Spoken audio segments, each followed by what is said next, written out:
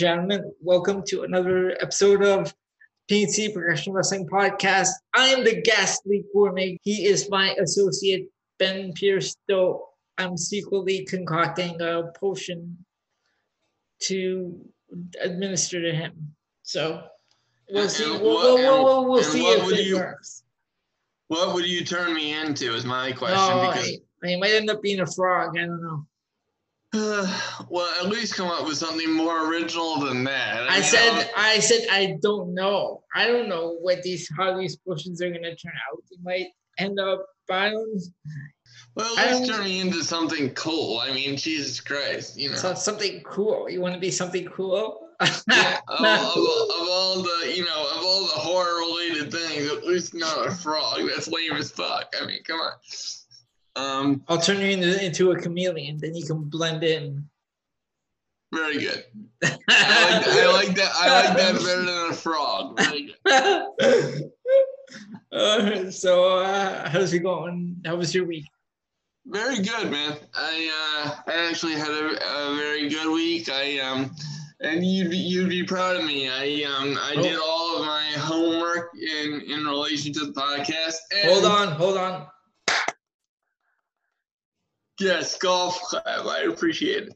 And then I also I watched Back to the Future last week. Oh damn! Which one? The original? Yeah. It was completely dope. So I'm definitely ready. Hold on. Do you have the DVDs or should we was on TV?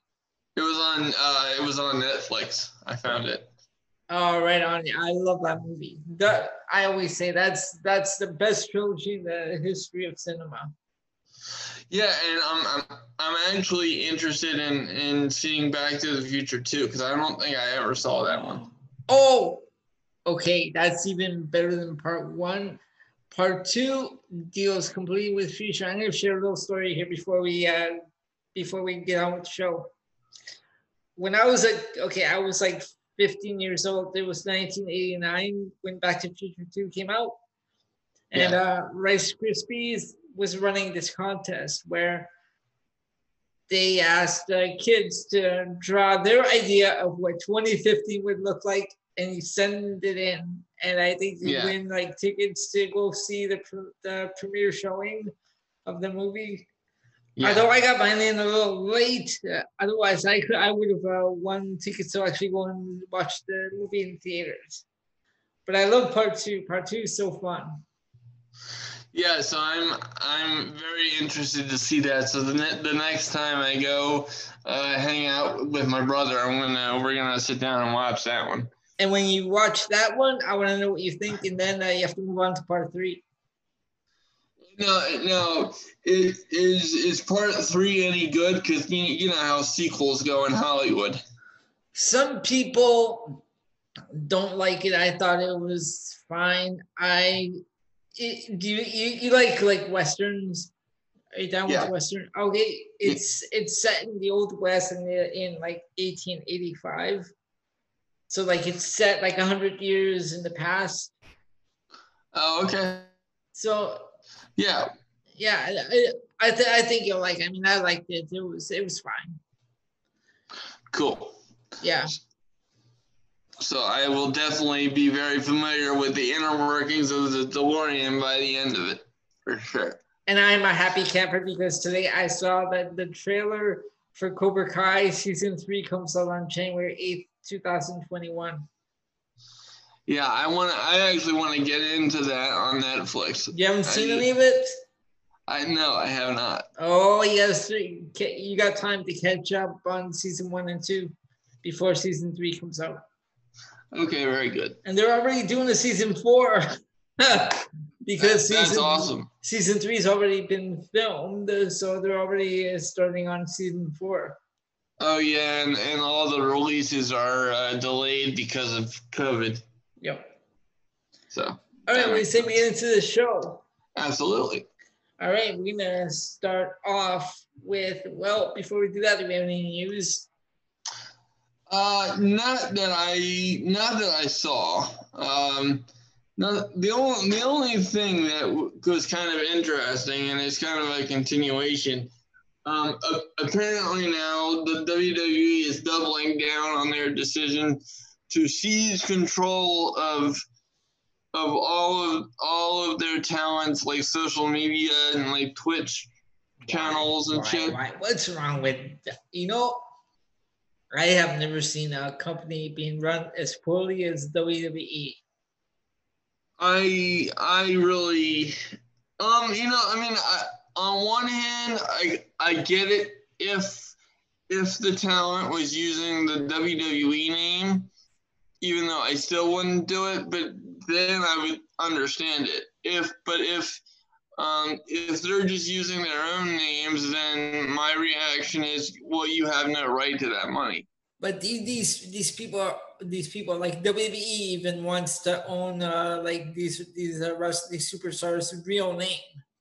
Like, how are you gonna own a name that you were born with? Well, and I've heard reports that that's not true. I've heard both. So. Okay. I'm just going off of what they were reporting a couple of weeks back about when all this started with like wanting to own owning the legal names. Yeah, well, I heard that too, but I've also heard that that's not true. But it is true that they're moving to seize all of social media accounts and like gaming accounts and stuff. And I still think that's bullshit. So and you know what really bothers me? What? Okay, now on Star Trek, you have that teleporter, which is so cool, where you, like the crew can like dissolve and travel to anywhere they want. Yes. Now my co-host on the other show was telling me how that works. So, do you know how this works, though? What, the teleporter? No. Okay, so he was telling me that when you're standing on the teleporter and you dissolve, you turn into a million billion little molecules, and so wherever you end up, that might not be the original you. That might be another version of you. Does that make sense? Yeah. Okay. And this is what bothers me about WWE, because every Monday night, I don't know which version we're getting of the show, because for some reason, they love to rewrite the show like 1 minute before it goes on the air, or even during the show. Yeah, well, and I've heard that myself, and obviously there's been tons of reports of that over the last few months. Like, that just bothers me. It's like, how do we know what version of the show we're really getting? And honestly, like, it's not just the fans. I mean, obviously we see it, but like, if the talent doesn't even know what they're doing, then what the fuck? Yeah, like they find out at like 5 p.m. that afternoon. It's like they don't even start writing till like 2 p.m. It's like, what are you doing all day? Like what do you?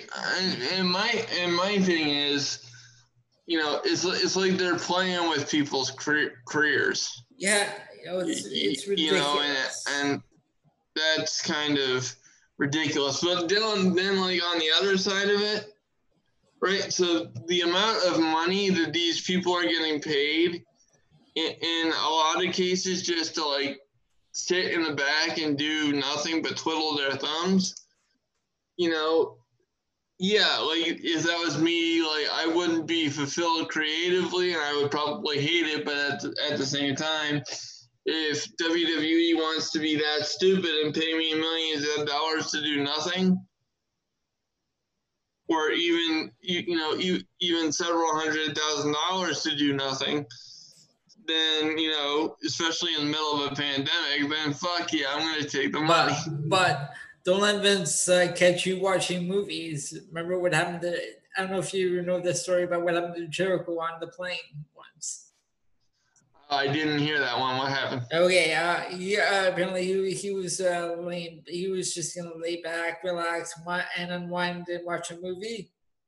Yeah. And Vince is like, Why are you watching that? Why aren't you watching wrestling?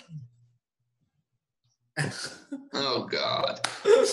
You don't, and Vince, you don't even watch wrestling outside your own company. Shut the fuck up. Right?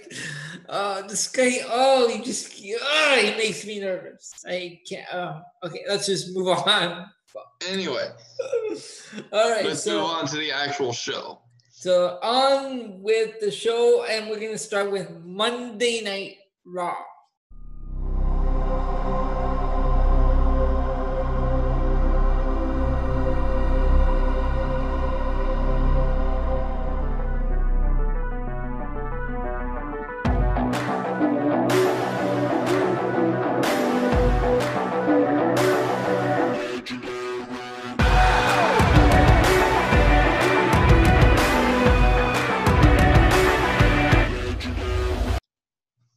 Very cool. All right, so Monday Night Raw, we start off with Drew McIntyre, actually the legends of Big Show, Shawn Michaels, Christian, and Ric Flair are in the ring, and they introduce Drew McIntyre. Now, I have a question. Is it just me or does Big Show look like King Kong Bundy without the beard? Yeah, he kind of does. Jeez. Oh my God, what in the world? Yeah, I caught that myself. That was kind of funny. So Drew McIntyre comes out and like he's still the champion, obviously. Then they're interrupted by Randy Orton, and he delivers a message to Drew. So apparently, I believe they're gonna have a rematch at Hell in the Cell inside the cell. Yeah, is that right? Is that my understanding? Well, and that was my understanding as well. Okay. I don't know if they officially announced that stipulation, but that was the implicit understanding. Yes. All right. So our first match is a rematch from Clash of Champions. Asuka defeating. Sorry. Okay, first of all, before you go any further, let's just be honest. This wasn't just one rematch. This was an evening full of rematches. I mean, for fuck's sake. No, I know. I'm saying this is the start. Yeah, but yeah.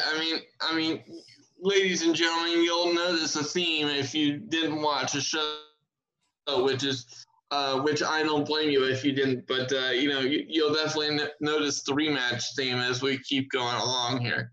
Go ahead. All right, so we have Asuka defeating Zelina Vega with the Asuka Lock to retain her Raw Women's Championship.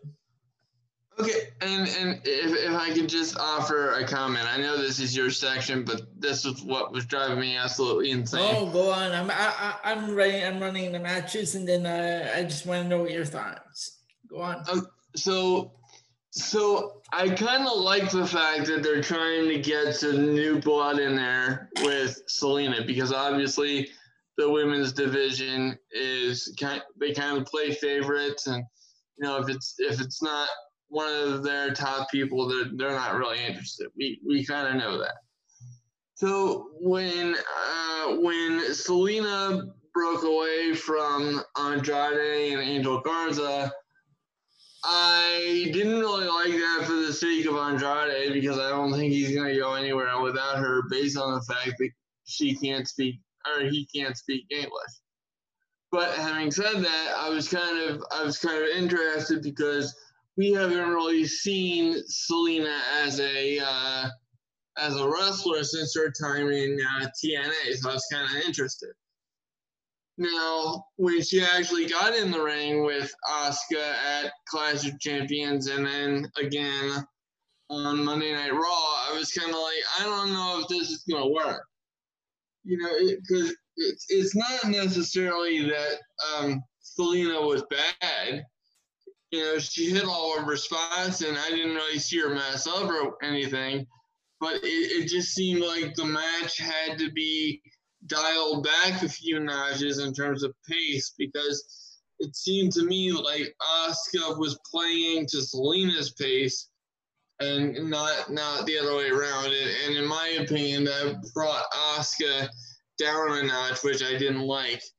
And the fact that we have multiple examples of having the same matches from Clash of Champions happen again on Monday Night Raw. To me, yeah, it might make sense, but that doesn't mean that it should happen, because we already saw these matches, less than 24 hours ago, and we're doing it again. Like, that's just, to me, that's just that's not compelling television. I don't want to see the same things over and over again, and that's my problem, because obviously we're kind of critical of the main roster product on this show, but there's a reason for it, and the reason for it is, if you can't write compelling television, then you gotta make some changes, and you gotta make some effort. And the WWE Thunderdome, even though it's a cool visual presentation, I don't really give a fuck about visuals if the storyline and all of that isn't on par. So I would much rather have a dynamic show in terms of writing than all the bells and whistles, and to me, that's all the WWE Thunderdome is bells and whistles. I don't really give a fuck. So that's just my take, but continue. Okay, and then Andrade comes out to the ring and he says how, like, Selena was nothing without him, and like he's a star, and Angel Garza was the weak link of their team. Which, do you think does it look like Angel Garza is coming back as a face? Yeah, well, that's what I would do. Okay, so that leads into our next match. We have Keith Lee defeating Andrade. Why is Keith Lee in the ring with Andrade? I don't get what they're doing with this guy. I have a question. What is with his music? First of all, his music is terrible. And second of all, what's with his ring gear? Well, it's just because I honestly think that upper management still views NXT as a third brand. So it's like when they in their minds come up to Monday Night Raw, it has to be a little bit different, and it has to have that main roster feel. Now, to me, I'm the guy where if something works in NXT and somebody has already built like a character and something compelling, and in Keith Lee's case, the music and the ring gear, that all worked for him in NXT. So why couldn't it work for him on Raw? And to me, and who cares? And who cares if it's CFO? Music is music. Well, but the thing is, they keep saying that that's an issue because CFO is not involved anymore. Well, if his music was such an issue, then why was he allowed to use it 2 days beforehand? NXT. So let's see. If Pink Floyd's no longer around, I shouldn't be listening to their music anymore. And well, that's apparently the theory that that is WWE is using, which. Yeah, that is so stupid. God, this company. It's just ridiculous. Moving on. Yeah, go on. But yeah, I mean, Keith Lee just feels completely different. He sounds completely different in the way he cuts promos. And, So salutations. Yes, and to me, to me, it's like, oh God, please don't do that. You sound like a butler. It's just not good. Okay, that brings us to this segment. Oh my God. Seth Rollins comes out to the ring, and apparently he has something to reveal, and he pulls up on the big screen text between Aaliyah and Murphy. Okay, and this situation is so nauseating. Okay, now I get it. She's 19. She's an adult. Okay, but like Murphy is my age. He's 32. And in my world, you know, I'm not going to be messing with a 19-year-old. I don't really care what the situation is. I'm not going to be doing it. So to me, even though there's nothing, you know, there's nothing legally wrong with it because they're two adults. To me, it still reeks of being creepy, and I'm not really interested in it. And there's another reason beyond that I'm not interested, and this is the larger reason. And Ray kind of said it, and it's kind of playing into the storyline. Aaliyah, you know, yeah, she's a beautiful girl, and I take nothing away from her. She's really not familiar, you know, with WWE as far as I know, outside of her dad. Well, she doesn't want to be a wrestler. She wants to be an actress. This isn't the way to start. But it's just okay. But then this is terrible acting. Yeah. You know, it's just. So I'm not blaming Aaliyah because, you know, no. I'm not at all. But I'm kind of confused as to why she's being used in this capacity. And how about that slap to Dominic? Like, why would you slap? You know, it just doesn't make any sense. And this, to me, this storyline should have ended at Payback. Yes. Like that should have been it. And it's ridiculous. And so now what's becoming obvious to me is instead of having Dominic join the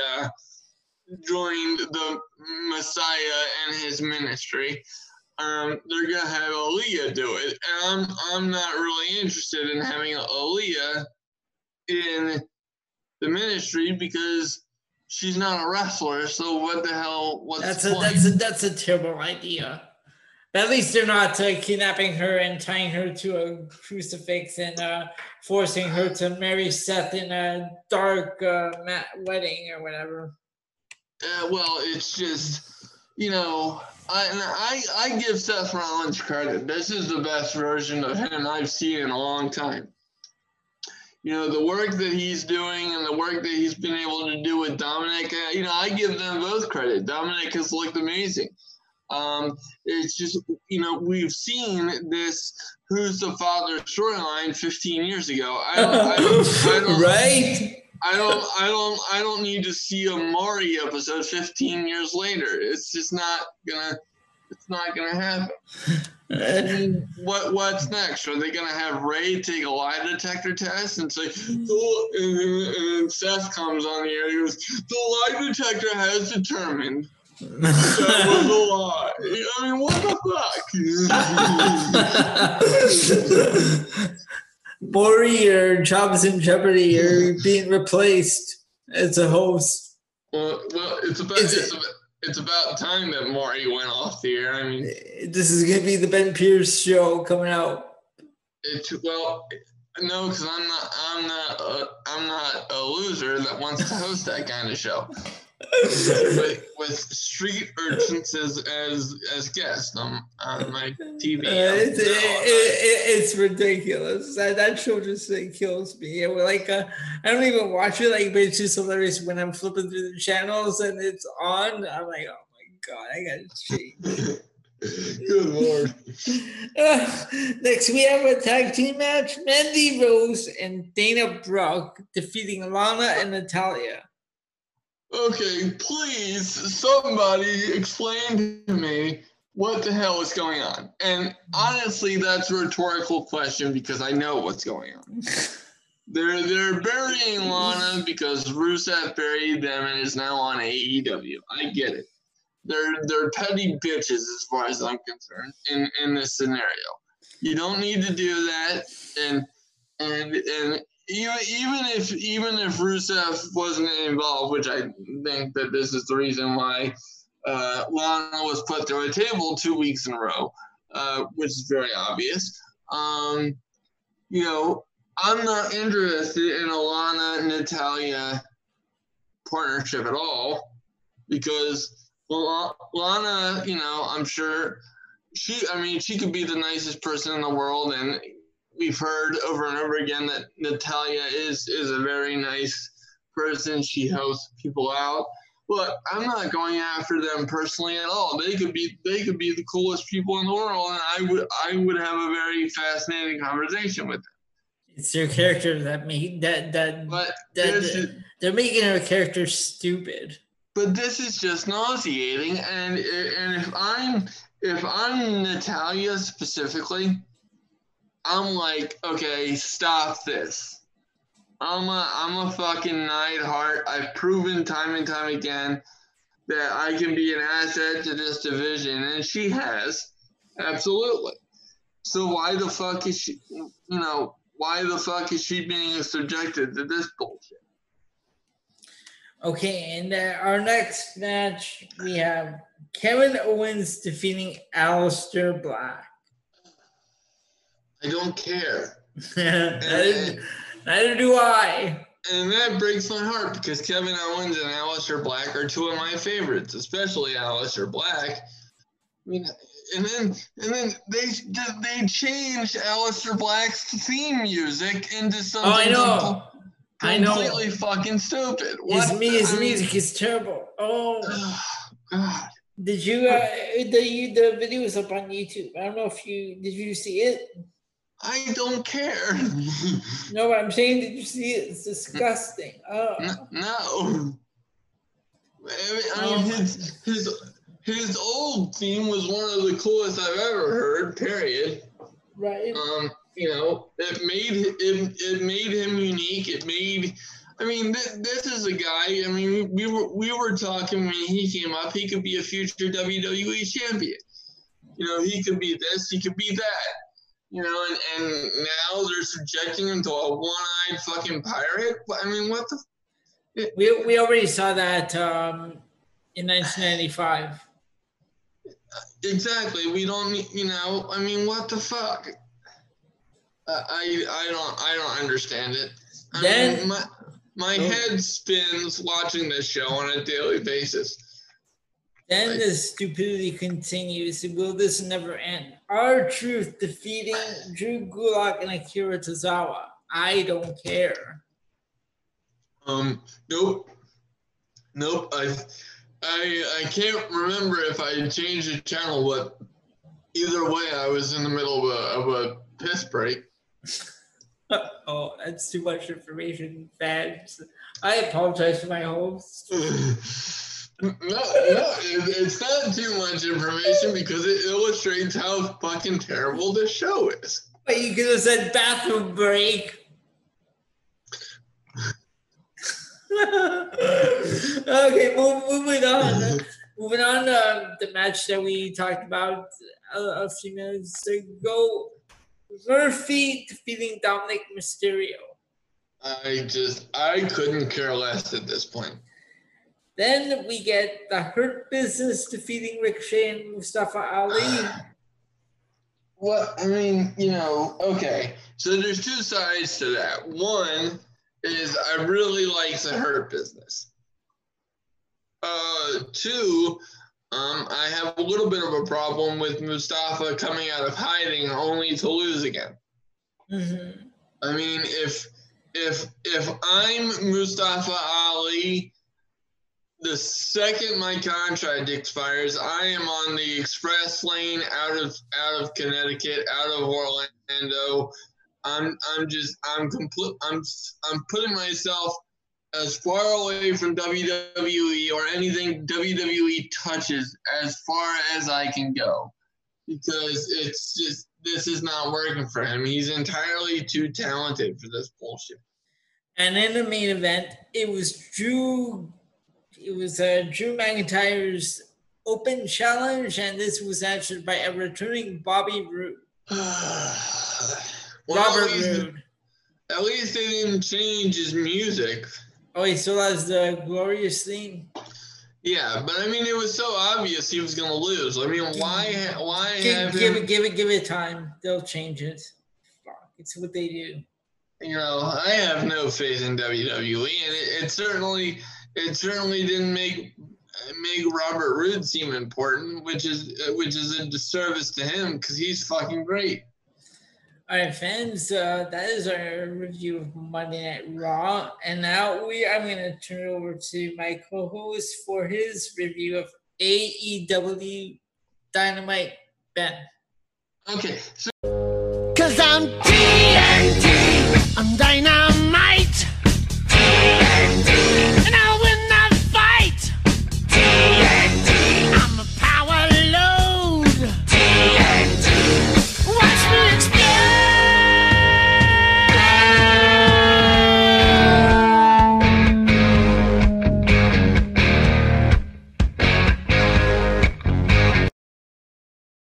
This is what I call a transitional show, ladies and gentlemen, because clearly they were setting up the next series of storylines going into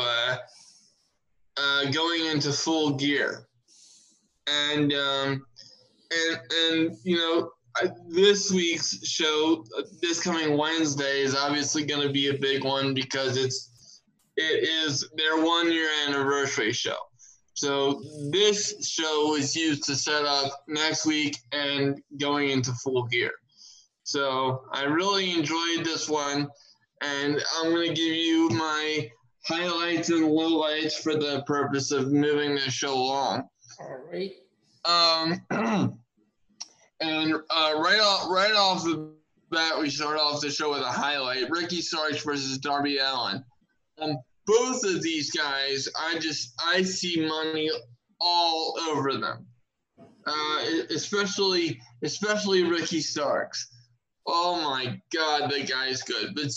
But every single bit of that, so is Darby Allin. So the combination was just fantastic. Okay. You know, and I love the fact that they had the attempted interruption by Brian Cage, but then Hobbs came out to stop him. If you'll remember correctly, all of these guys were supposed to be involved in a 6-man tag match, but that got messed up because of Lance Archer being diagnosed with COVID. So that match kind of got delayed, which is why we're seeing these interruptions and all of that. I actually kind of want to see what Hobbs can do in the ring, because I've heard good things about him, but I've never seen him in the ring, so I'm kind of interested. But I like this interruption because it didn't allow Brian Cage to interrupt this match. So I like how they did that, because it holds over the feud, but still the match to flow and do its thing. And this match was fantastic. And I'll tell you what, the spear that Starks hit on Darby off of a springboard. I mean, the way that he caught Darby out of that springboard was just absolutely ridiculous. And I would have ended the match right there. However, it should be noted that my pick to win this match was Darby Allin, so I wasn't surprised that he won, because I felt like he needed one, because I think Ricky Starks is the one going over in this feud in the long run, and I have no problem with that whatsoever. So an absolute barn burner to open the show, and then we get a Cody promo, which honestly, I don't know how I feel about this darker version of Cody. I just don't know if I buy into it. So that might have to be a low light. I'll come back and revisit that possibility in a minute. But the high points continue with FTR versus SCU. Anything FTR touches is just fucking fantastic. I mean, to me, this is what tag team wrestling should be. To me, they are so much better than the Young Bucks. It's not even funny. You know, and my biggest problem with the Young Bucks, Elio, and I don't know if you feel the same way. You know, yes, they are very good at their style of wrestling, but the fact that, in my opinion, they don't sell anything, just takes me out of their matches, by and large. With the glaring exception being their performance last year at Full Gear, because I thought that was a fantastic match as well. What are they doing? Are they going around super kicking everyone? Well, it's stupid, but I made a mistake. The match I was thinking about wasn't at Full Gear. It was at Revolution. Revolution. Not Retribution. This isn't Raw. No, I know. I wasn't gonna say Retribution. I said Revolution. I heard you corrected before you went on. I heard it. Well, guilty, but I meant to say I meant to say Revolution. I've had Retribution on the brain, which is just terrible. But yeah, this was absolutely fantastic, and I loved it. And to your point, later on in this, actually, I think it was before this match. Let me go check the timeline. So to your point, it was before this match where Tony Schiavone got super kicked by the Young Bucks. I just don't get it. and I'm with you on this one. It's the heel Young Bucks are not working for me. So we'll see where that goes.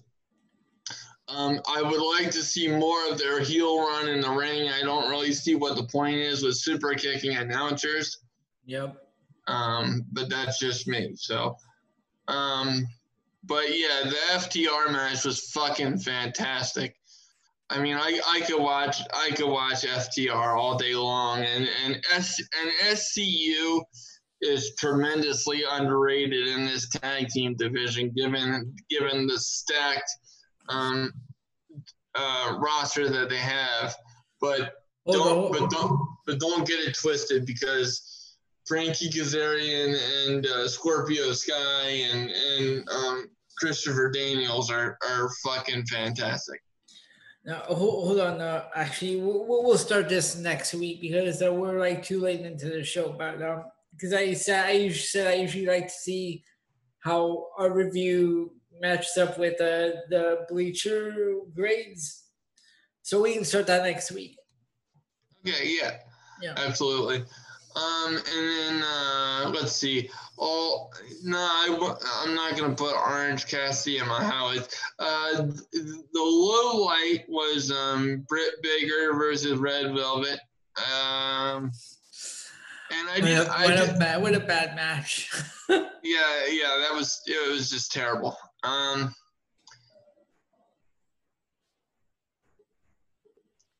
I'm even going to go as far as to put the main event as a low light, because to me that pairing, especially in a world championship match, was just very weird. The Butcher versus Jon Moxley. That was I didn't know where they were going. I thought Eddie Kingston should have gotten that match. I don't know why he picked someone else to replace. Well, because if you remember, Eddie was involved in a TNT title opportunity, but no. Well, did he? No. Yeah, No, he had a match against Jon Moxley, but I still think he should have had this rematch. He shouldn't have given it away to like Butcher. Yeah, so that was me getting confused because they put him in there against Moxley because they messed up with the Battle Royal and he never got eliminated. So that's why he was originally in the ring with Moxley a few weeks ago. But yeah, to your point, I think it should have gone to Kingston because to me that's the money match. It's not with the Butcher. So, you know, and once again, the site that I'm using rate this show incredibly too high. But that being said, I think it did a very good job of setting up the festivities for next week, so I'm not going to complain too much. But before we go anywhere, can I just say once again, I think they're making the effort to. So I don't want to completely bury them, but this women's division is just not good. Good Lord. No, it could be better. It can be better, but I don't know. I mean, and I like the women they have, but they just need to get better. Yeah, I 100% agree. Like I like that they signed Serena Deeb, but I like seeing Thunder Rosa in the ring. Well, I even like Britt Baker. I don't like Red Velvet. I don't know. There's something about her. No, but then again, she might be a youngster, so I don't know. I do like. I'm a big fan of NJ. Yeah, well, yeah, we both are. Is that it, or is there anything else? No, that's it. And let's shift it over to you for NXT.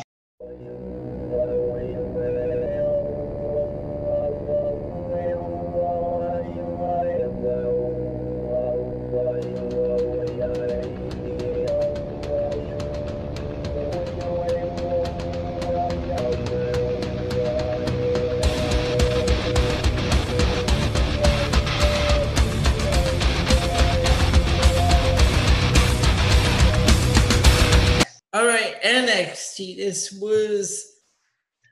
was actually not a bad show. So what we start off with Shotzi Blackheart defeating Dakota Kai. Now I gotta say I'm a huge fan of Shotzi Blackheart. Yes, I follow her on Instagram, especially with this being October. She's doing this thing where every day she watches a new horror movie. So I'm like following her. I watch all of her like Instagrams to see like what movie she's watching on like that certain day. I'm like, okay, cool. Yeah, she seems cool. Yeah. I might have brought this story up on a previous podcast, but I'm hoping the one story that I've heard about her isn't true because it's disgusting, and I'm hoping it's just one of those one of those stories on the dirt sheets. So I hesitate to even bring it up, but I have to wonder if you've heard this. Did you hear that she once sold her own poop? I heard this. Yeah, I don't know how true that is though. If that's true, one, that's disgusting, but two, who would want somebody else's, I don't understand these fucking people. I bid 150. No, I bid 200. Get out of here. What's the matter with you? Oh, jeez. You really need to reevaluate your life if you're bidding on someone else's crap. for lack of a better term. Yeah, but All right, so our next match, Cameron Grimes. What are we gonna do with this guy? His sweater's still missing. I forget what did he call this invitational that he had? The To the Moon match. Once again, he had this like 80-pound guy, come out. I don't even have to do indie spotlight. I can tell you right now who this is. This guy wrestled in MLW. His name was Ariel Dominguez in MLW. In NXT on the show, they called him Joey Pistachio. Oh God! What? That's just fucking terrible. So Cameron Grimes destroys this guy, and then out comes Ridge Holland, and Cameron Grimes defeats Ridge Holland by disqualification. And the thing is, Ridge Holland looked really good here, and then he also looked good the first time I saw him, but then he almost broke Johnny Gargano's neck. So I was glad to see that Cameron Grimes didn't get permanently injured on this occasion.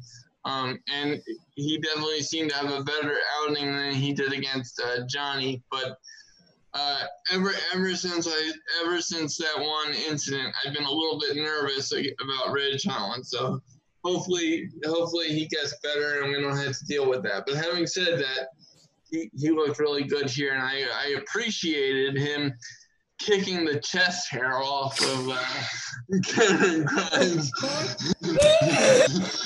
Oh my God. Because the hell?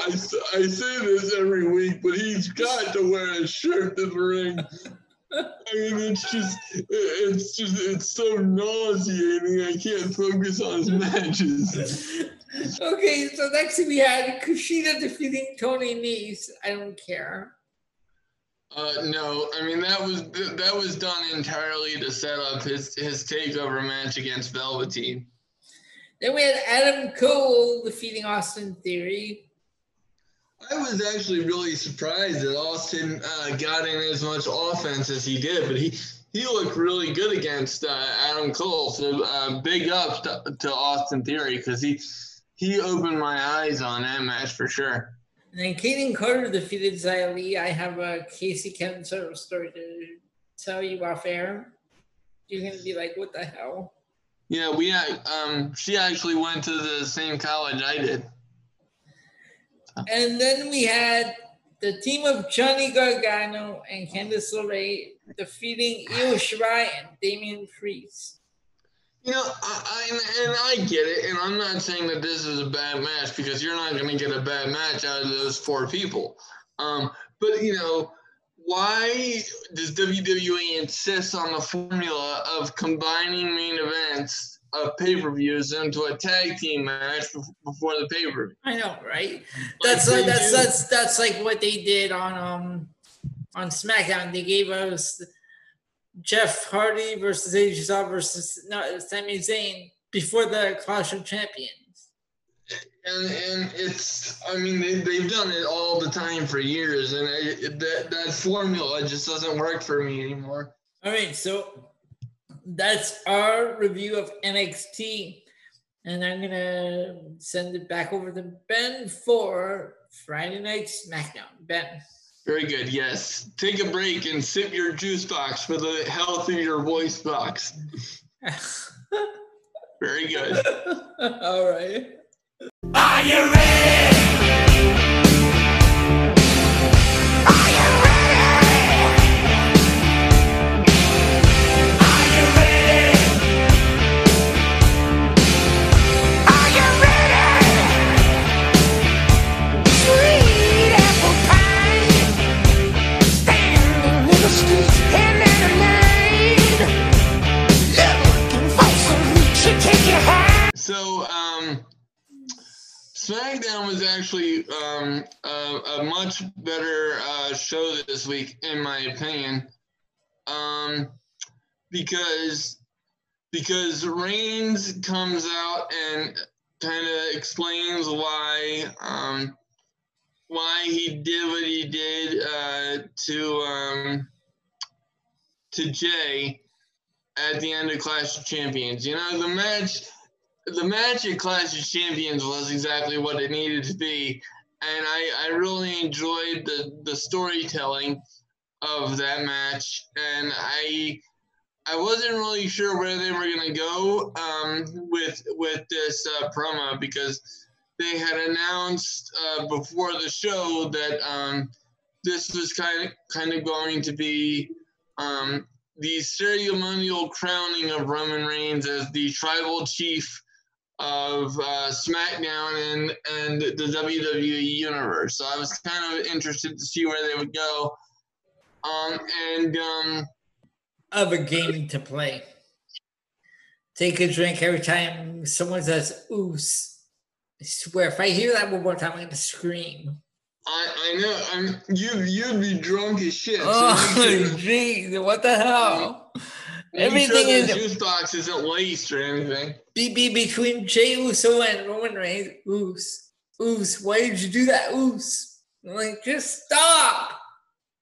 Yeah, but I will say I thoroughly enjoyed Roman Reigns kind of like turning it around on Jay and being like, you know, you broke my heart. All you had to do was acknowledge me. Yeah. You know, so I don't know how they're playing this, because apparently they're gonna have another match at Hell in a Cell, and I'm hoping that this one is not in Hell in a Cell, because I think we have too many Hell in a Cell matches. No, hold on. I heard something that apparently Roman Reigns is gonna lead his own stable. Well, I hope so, but I'm not sure if this is where that storyline goes. But I've heard that as well, but I'm just not. I think that would be cool. Yeah, I do too, but I'm not sure how it would fit into this storyline. But anyway, I was really. Hold on, I have the answer for you. Yeah. What if Roman Reigns says to Jay, you know, if you beat me, this is all over. If I beat you, you have to join me. And then that's how he starts forming his stable. Well, and that could work too. I'm just saying I don't see that being the outcome, but I wouldn't hate that. But like I said, I really enjoyed Roman Reigns turning it around on Jay and saying, "You broke my heart. All you had to do was acknowledge me. I was trying to help you. You know, I wanted to give you a payday, and if you want another match, it's fine. But I get to name the stipulation." So I think the fact that there hasn't been a stipulation, I think that opens the door for the storyline to continue, because had this been done differently, you know, like WWE usually does it, just to get another match at a pay-per-view, I would have really had a problem with this, because I didn't really see this being an ongoing feud. I just thought it would be a one-off to really solidify Reigns' heel run. But given how they pulled off the storytelling at Clash of Champions, I really don't mind them going again, which really surprised me, because under normal circumstances, I would not want this match again, you know, on back-to-back pay-per-view. So, but I will give WWE credit here. This is the most compelling storyline on TV right now, and I'm definitely more interested in Reigns than I have ever been. I've always had respect for the guy behind the kick, but I've never been a Roman Reigns guy at all. But I'm very fascinated by this new heel version of him, so I'm very excited. And then so that was one high point, and then the other high point was Alexa Bliss's appearance on the Kevin Owens show. Okay, how creepy was that? Yeah, that was like really well done.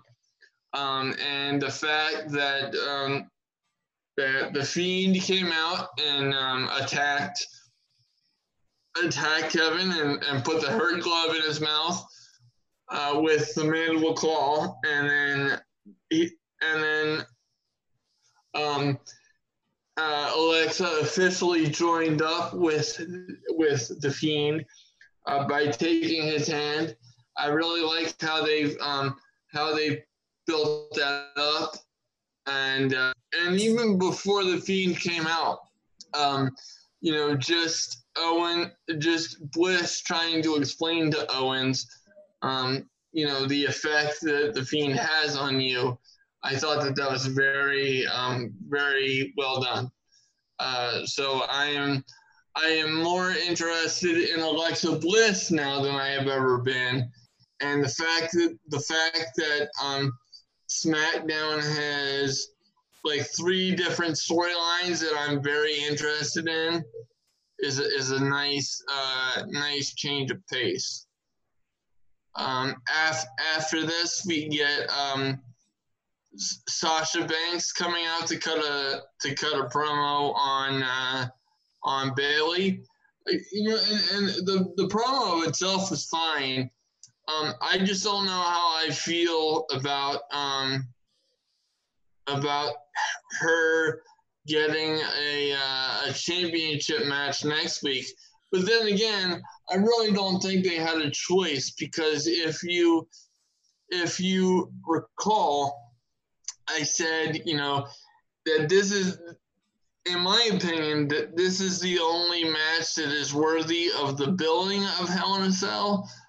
And I didn't want their first match of the feud to be in Hell in a Cell. So while I don't necessarily agree with this match next week being a championship match, I do like the fact that they have that they're gonna have a match before they go into Hell in a Cell. I would take the strap out of this match, because to me, the only match in which the title should be on the line is Hell in a Cell. That's just me. I have a question. Go ahead. So when Sasha took her neck brace off, so was that all? Does it look like it was? Is she healed, or did it look like it was just a work with her neck? It looked to me as if, for storyline purposes, the way she was rubbing it and stuff, that the neck brace should have still been on. But then again, how? I'm saying again, we have to ask ourselves. I'm just saying, because she took it off so easily, like, didn't have any trouble taking the neck brace off. Well, yeah, but then again, like, so this kind of goes into what I'm saying. So if you're so keen on getting them a match, you kind of have to take the neck brace off. Yes. Because how, I'm not gonna buy it if someone's still wearing a neck brace. Yeah. While they're walking down the ring to a championship match. So there's a lot of the booking that I would have done differently. But if the storyline goes to where I want it to go, then I'm like begrudgingly accepting it, even though I think that this should be done differently, because the heel turn was masterful by Bayley. It's just that Hell in a Cell should be the end of the feud, not beginning of it. That's my only thing. So. Okay. But moving on, there was one other portion I wanted to cover, and that being the main event with Jeff Hardy and Sami Zayn. Now you knew that Sami Zayn was going to retain. This was a very solid match. All right, so we're back, ladies and gentlemen, after a brief technological break. But as I was saying, Jeff Hardy and Sami Zayn had a very solid match in the main event. It was for the Intercontinental Championship, which I understood, but then again, to me, and maybe this is just because I've been watching wrestling for so long, it was very obvious that Sami Zayn was going to retain. However, I did like the storytelling and the consistent teasing with the turnbuckle that Sami Zayn had taken off earlier in the match. However, me being a stickler, the way I am for just small little details, I'm wondering why the ref wasn't trying to put the buckle back on. Now, obviously, that was for storyline purposes, but just in terms of the rule book, I thought the ref should have been trying to put the turnbuckle back on. But that's just my only complaint. The fact that Jeff Hardy can still perform the way that he does at his age is just absolutely amazing to me. So, and from a wrestling perspective, Sami Zayn is one of my favorites on the roster, and coming off of their ladder match, which I thought was the best ladder match in at least a decade on WWE pay-per-view, was just absolutely fantastic. So it played out exactly the way I thought it should have. So no complaints there. Okay, very good. Okay, so Ben, that's our review of Friday Night SmackDown. Are you ready to fire up the DeLorean this week? Absolutely. I'm very excited for this particular time. And fans, I specifically chose to review this event on this date, October 3rd, 2020. Exactly. So let's fire up the DeLorean. And Ben, we are going back to Saturday, October 3rd, 1987. I wasn't even alive. Now, I told you earlier this week to watch this match before we recorded the show, and you said that you watched this. And what you think of this Saturday night's main event? I thoroughly enjoyed it. I was very surprised it was only an hour long. But having said that, this show is more entertaining than most shows are today in just an hour. Now, this is the kind of wrestling that I was watching back then. That they had back then. Like every month they had a certain next main event. Initially, it was like a I believe a one-time like special that they decided to turn into a monthly event. Right, and I was much more emotionally invested in this show than I am most shows nowadays. So I was very impressed with it. Okay, so we're gonna start with the first match. And this is the one match that you really needed to focus on because, oh my God. Randy Savage versus the Honky Tonk Man. Savage defeated Honky Tonk Man by disqualification to hold on to the Intercontinental Championship. They gave this match 13 minutes, but what you need to focus on was what happened at the end. Ben, tell the fans what happened at the end. So, yes. So Honky, well, first before the end, throughout the match, Honky Tonk Man was specifically teasing about going after Elizabeth, and it was very clear that he wanted Elizabeth, and it was very funny how Bobby Heenan kept saying how much he could see that Elizabeth wanted him. Yeah. Rather than wanting Randy Savage, when it was so obvious that Elizabeth was repulsed by Honky Tonk. So Bobby Heenan's commentary just really added something to this match. But to Elio's point, what happened at the end was the Hart Foundation came out and laid out Randy Savage. And it was constantly being teased that he was gonna hit Randy Savage in the head with the guitar while. Hold on. How about those facials that Honky Tonk Man was doing while he was like. It was just I was a little bit confused as to why the guitar shot was so delayed. It was trying to measure him.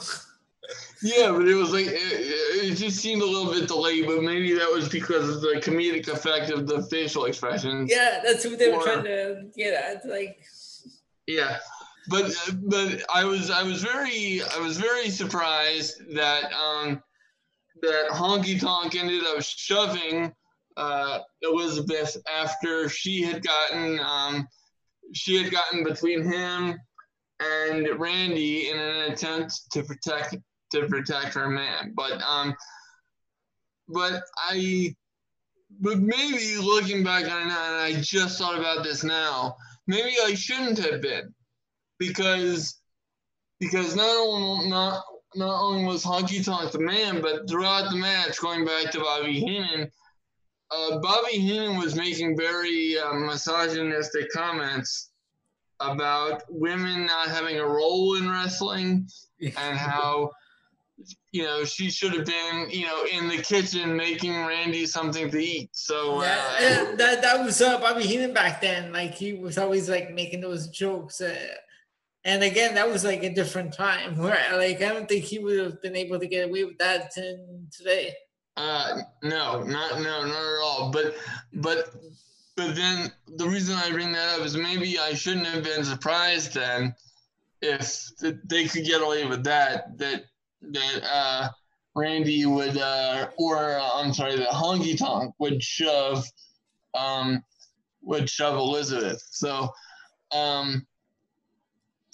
in terms of the match, it was fine. But the real story is what happened at the end there. So that was very compelling stuff. So then, ladies and gentlemen, he was just making you wait in anticipation. Yes, I was building to a crescendo. Yeah. So after all of this went down, out comes Hulk Hogan.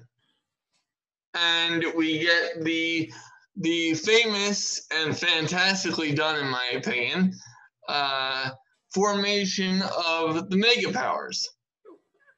You had to have been there to see it live. I was like on my feet. I was like, oh shit. Yeah, and if I had been alive and old enough to understand wrestling at that point, I would have pissed my pants. That was so great. Holy crap. But no, you didn't really think I was gonna forget about that. No, I was just playing along because you got all quiet. I was like, I'm not saying anything. I'm waiting for him to, and then that's why I said, he's just building suspense. Yes, and obviously I wouldn't have forgotten that point because that was the big selling point of the show. But just how they played off of the emotion of what was going on with Elizabeth, and the fact that she but like before she got in the ring to protect Randy, it was like she was looking back, hoping that somebody was gonna help them out. I was kind of surprised that Hogan didn't come out at that point. Like he came out after after Macho got hit. Now, after this, going back to the backstage area, yeah, was that kind of creepy the way they shook hands like that? With Hogan, the faces that Hogan was making. Yeah. Like, geez, what's going on? Yeah, that was definitely creepy for sure. Okay, the second match we had Hulk Hogan defeating Sika, who was accompanied by Mr. Fujin Kimchi to retain his World Heavyweight Championship. Yeah, and you know what? I'll be honest with you. Obviously, I'm very familiar with the Wild Samoans just because of being a student of wrestling history. But I had never seen either one of them in a singles match. So there you go. You got to see Roman Reigns' father in action. Yeah, but the fact that he was in a singles match of that high of billing was a little bit surprising. And I looked him up because this was obviously in October of 1987, and he actually retired from in-ring competition in '88. Yeah. Now, see, okay, the Wild Samoans, often Sika. Sika's the one that got the singles run. So this was this is what it all led up to him facing Hogan. So he was on a singles run. Now let me ask you a question, because you would be more familiar with this, given the fact that you were alive while this was going on. Okay. No, and I don't even mean that in a smart. No, go on. No, I'm waiting. Go on. Was he given the singles run for the purpose of facing Hogan, or was that just part of it? I think everyone that goes on a singles run, I think their goal is all to eventually face Hogan or for the championship or whoever was championship. So I think they just saw more with Sika in a singles as a singles competitor than Alpha. Okay, cool. And then also another question I have is, how was the breakup between the Wild Samoans handled in order to accomplish the singles run? That one I'm not. I'd have to look up because I didn't really see much of the Wild Samoans. They were a little before, because I was 13 around this time, so they were before my time. Yeah, because it's important to note, ladies and gentlemen, in case you didn't catch our very first episode, Mr. Canelo was not familiar with professional wrestling or Hulk Hogan until the age of around 10. He was actually I'm not making fun of him, ladies and gentlemen, but actually Elio was in class and classmates of his were discussing Hulk Hogan, and my co-host turned around and actually uttered the question, "Who's Hulk Hogan?" which in my book is an absolutely blasphemous question. I hadn't even heard of Hulk Hogan. Who was let's talk about this Hulk Hogan. I mean, Jesus Christ. So the fact that he has been a wrestling fan for as long as he has, but at one point had no idea who Hulk Hogan was. Ladies and gentlemen, that is like somebody in my age group not knowing who Stone Cold Steve Austin is. I mean, to me that's just an inconceivable concept. So I just wanted to give our viewers that humorous history lesson. Very good. But I figured that this was a nice little spot to slide it in there. That was great. Wow. Jeez. Okay, so moving on, we had in the next match King Kong Bundy with Andre the Giant in his corner, defeating Paul Orndorff, who had Sir Oliver Humperdinck in his corner. And this match went 8 minutes. Yeah, and once again, this was a feud that I confess I was not familiar with because this show had taken place well before my time. But it was for me as a fan, it was fascinating to see Andre the Giant join forces with King Kong Bundy, because obviously I knew a little bit of the history between them, like I said, just from being a long-time student of the game, but just not being able to see this happen until 33 years after the fact. It was really fascinating to see. So I love that. Now, Paul Orndorff, okay. This guy is like the Big Show. You know how the Big Show, 1 minute he's a face, 1 minute he's a heel, 1 minute he's a face? Okay. You know how? Yeah. Yep.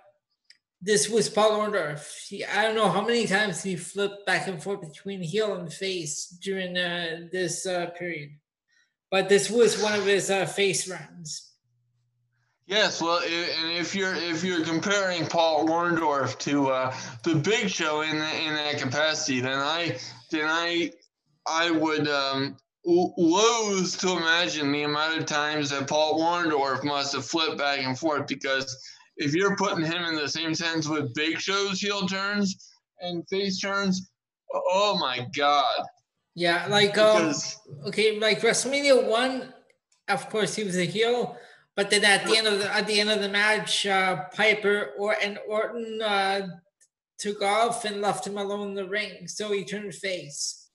Then he was face for a year. Then in '86, he teamed up with Hogan on television against Bundy and Studd.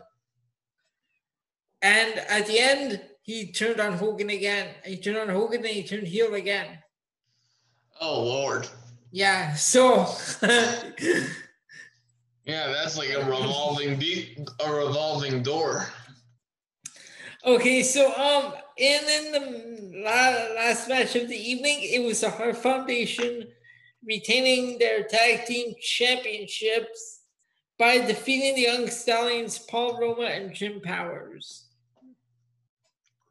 And actually, I know that this is going to be kind of controversial to say. But I was not impressed with this match very much. Oh, okay. Why is that? I don't know, because I think to me it's just the Hart Foundation was so far above the Young Stallions that it was hard for me to take the match seriously, because it was, at least to me, it was so obvious what was going to happen. And I'll tell you, I've never really been a fan of the Young Stallions. So I'm with you. I didn't enjoy this match too much, but yeah, I was never a fan of the Young Stallions.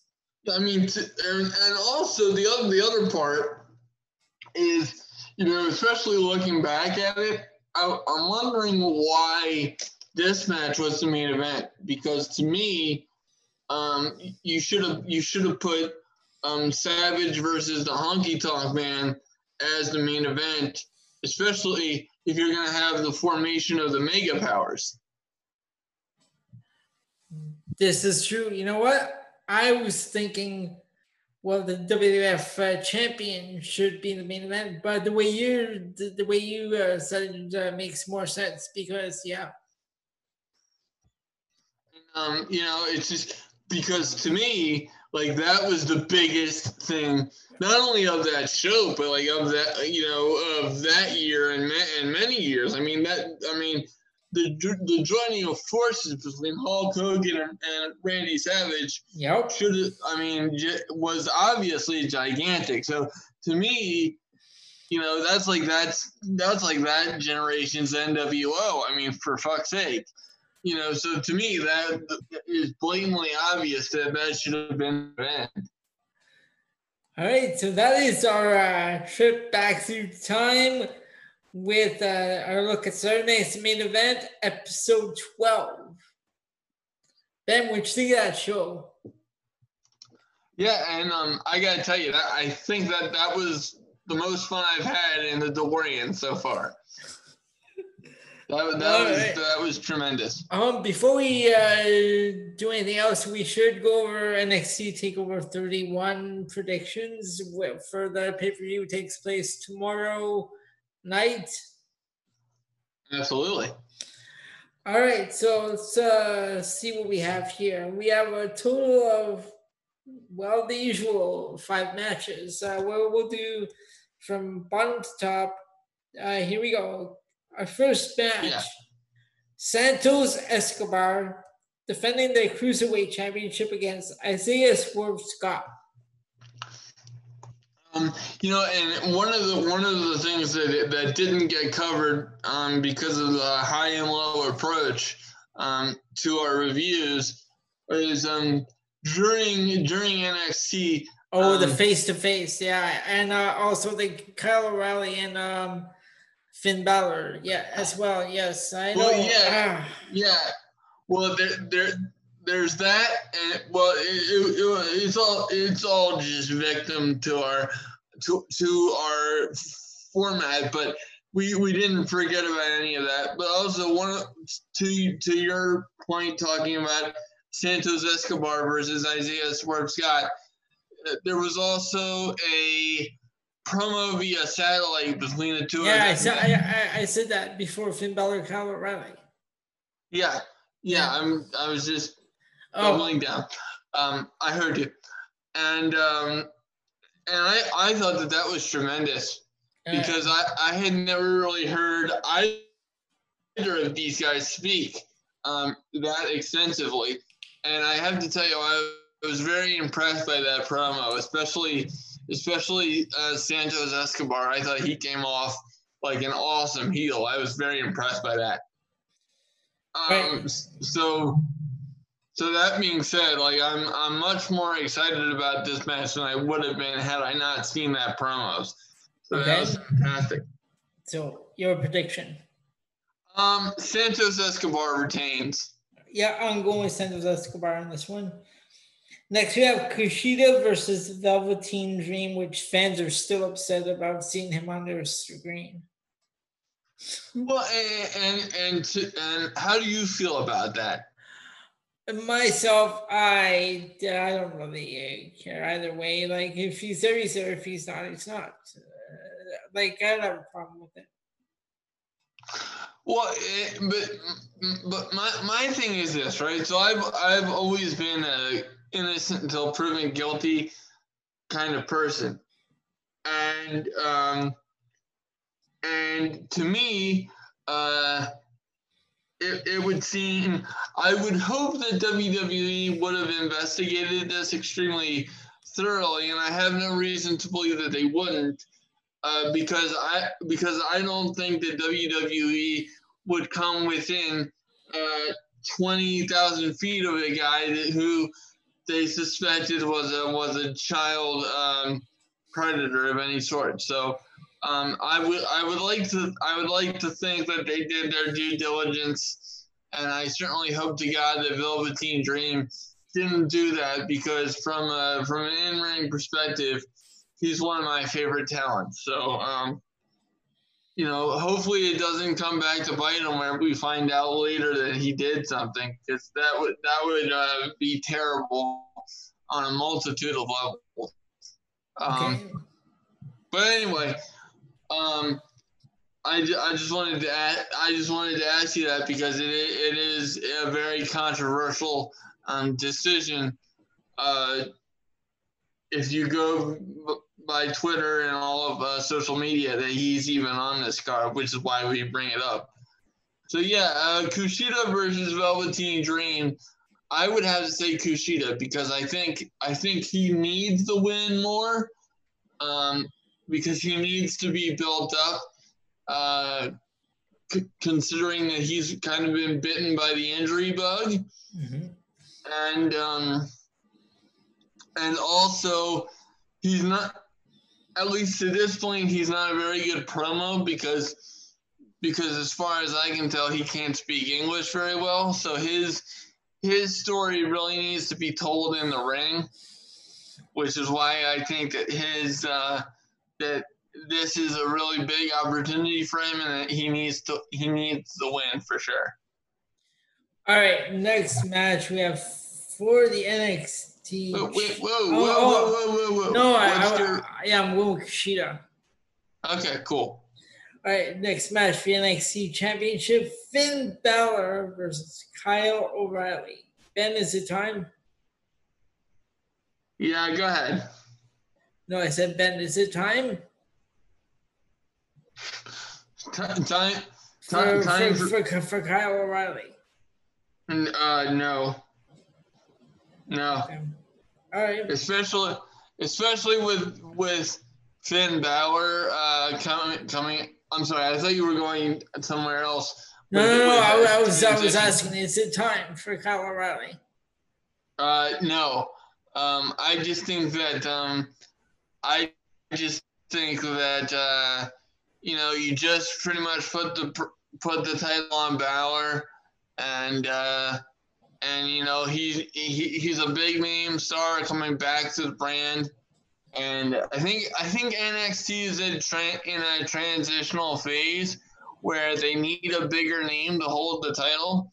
And while I'm a massive fan of Kyle O'Reilly, and I love the fact that he's in this position because I think it's going to skyrocket into a level where he deserves to go, and I can definitely see him being the champion in the future, I just don't see Finn Balor losing the championship in his first defense.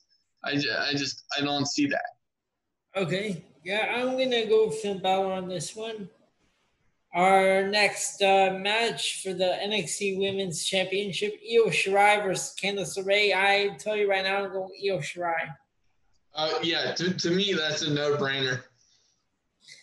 And in our main event for the NXT North American Championship, Damian Priest versus Johnny Gargano. I'm picking Damian Priest. Yeah, I mean, I don't think that that's going to be the main event. I think obviously the main event would have to be the NXT Championship. No, I just went. I went bottom to top when that was the final one. Well, absolutely, but I'm just saying. Yeah. I think it's very obvious that NXT Championship would be the main event. But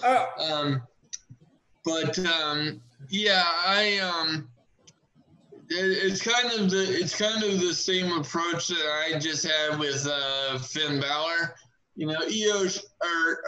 Damian Priest really needs to establish himself as a champion, whereas Johnny Gargano is bulletproof regardless of what you do to him, just because of his legacy in NXT. And on top of that, I think Johnny Gargano is one of those guys that's going to be in NXT for a long haul, because I don't want him on the main roster at all. And that's not a slight toward Johnny Gargano. It's actually because I'm such a Johnny Gargano guy that I just want to see him where he's going to be utilized the best. And to me, that is so obvious that the answer is NXT. So because of that, I'm going to have to go with Dazed. All right. All right, so that's our predictions for NXT TakeOver 31. Ben, before we close out for the week, I have a list for you. Now, Yeah.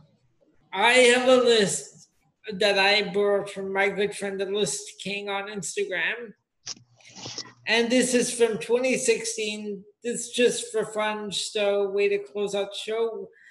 We have top 50 greatest WrestleMania main events. Now, how many matches are on your list? How big is your list? I had 10. All right, so let's go with the top 10 WrestleMania greatest main events. Okay. So going bottom to top, number 10, I had Steve Austin versus Shawn Michaels, WrestleMania 14. Okay. Number 9, I had Roman Reigns versus Lesnar with the Seth Rollins cash-in. All right. Number 8, I had WrestleMania 30 triple threat match, Daniel Bryan versus Batista versus Orton for the world title. 7, I had WrestleMania 20, Shawn Michaels, Triple H versus He Who Must Not Be Named. Okay.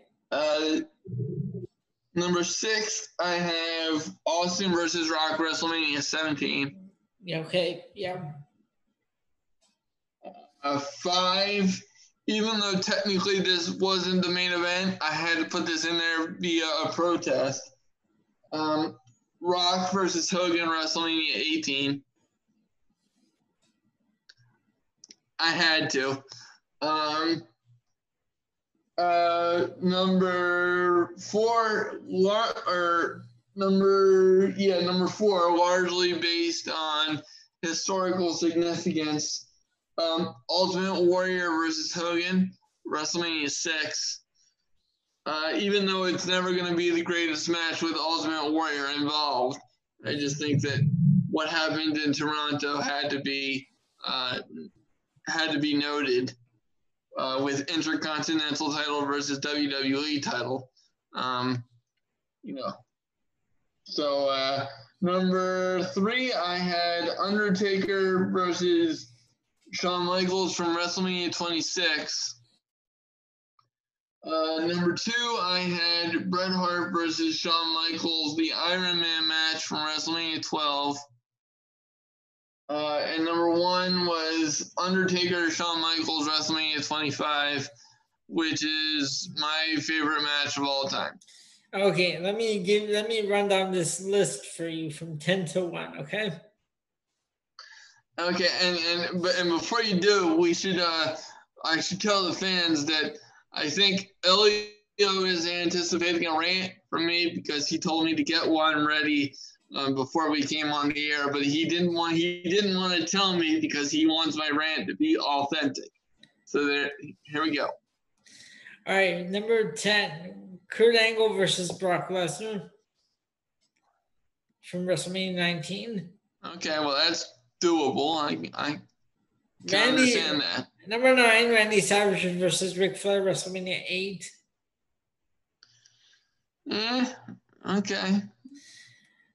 Number 8, Shawn Michaels versus Steve Austin from WrestleMania. WrestleMania 14. Well, I only had that ranked one spot above, so I really can't bitch about that. Undertaker versus Brock Lesnar. What? Undertaker versus Brock Lesnar. Okay, well, I have to protest that because any match that involves the breaking of the streak, and you put that on the top 10 best matches.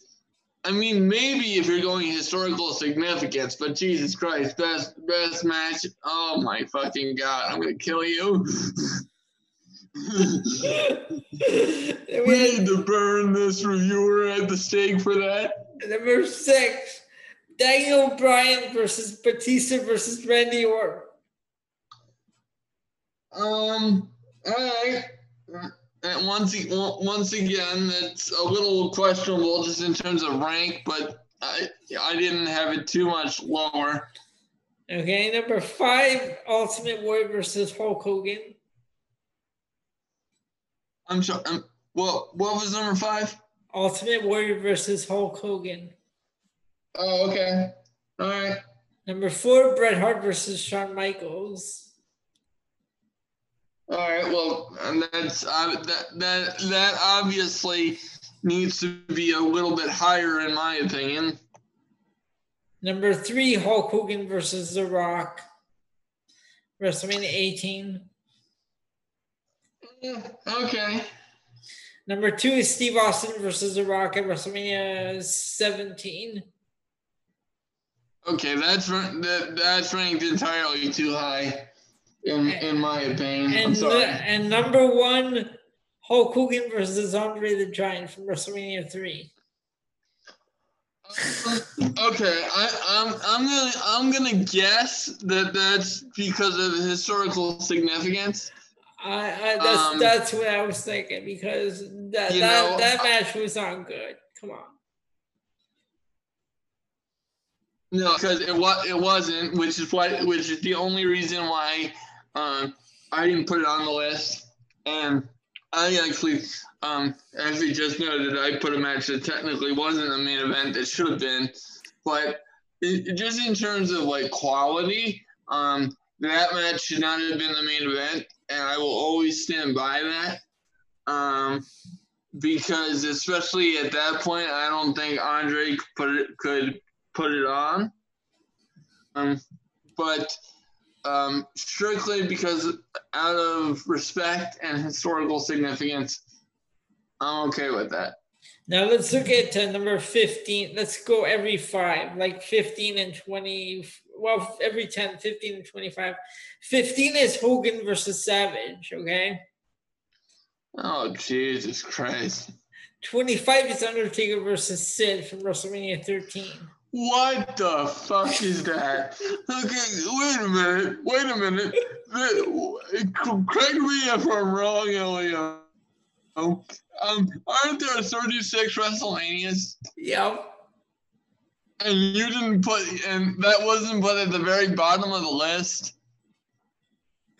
What the fuck is that?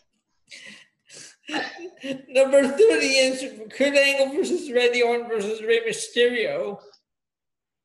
Okay, well, first of all, that's a marquee match. That's not a main event, because otherwise that would have been on my list. But you're putting that at number 25. Sorry, that was number 30. Well, still, that should not be in your bottom 6, you dumb fuck. You didn't even follow your own rules. Number 35 is John Cena versus Edge versus The Big Show. Once again, not a main event. Number 5. Oh, you're going to love number 40. Wait a minute. There's only 36 WrestleManias. How can there be 40 main events? Just work me. This is stupid. Number 40. You're never guess. Hulk Hogan versus Vince McMahon. Oh my God! This guy sucks. This guy absolutely sucks. He doesn't even follow his own rules, and his picks are absolutely terrible. Number 45 is Triple H versus Roman Reigns, which was one of the worst matches I've ever seen on WrestleMania. Now you're gonna love number 50 and number 51. Number 50. Wait a minute. How many did he do? 51. Oh. Well, okay. Number 50, Triple H versus Booker T.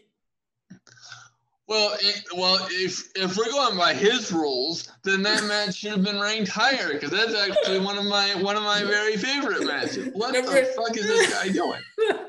Number 51, Alberto Del Rio versus Jack Swagger.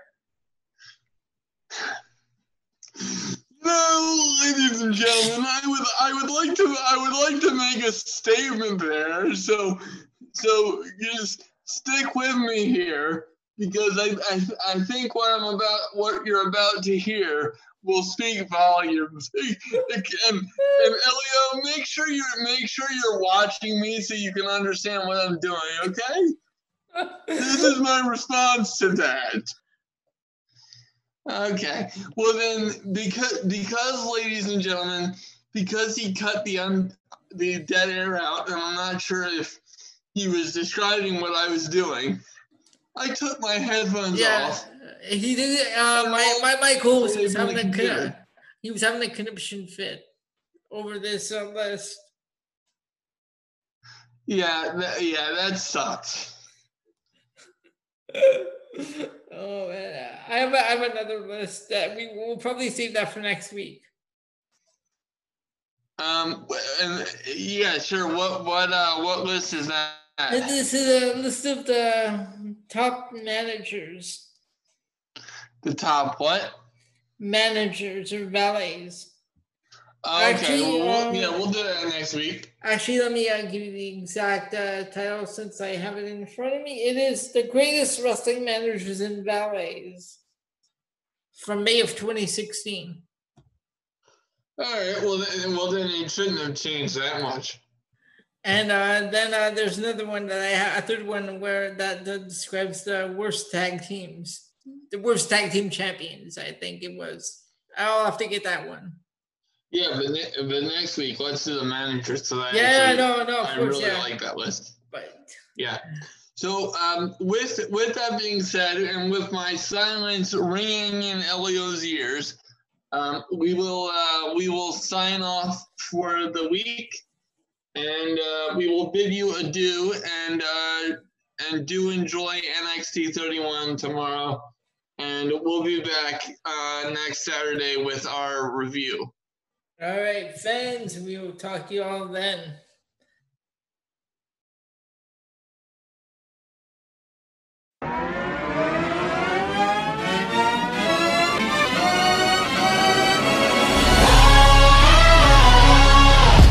Ladies and gents, this is the moment you've waited for. You've been searching in the dark, your sweat soaking through the floor.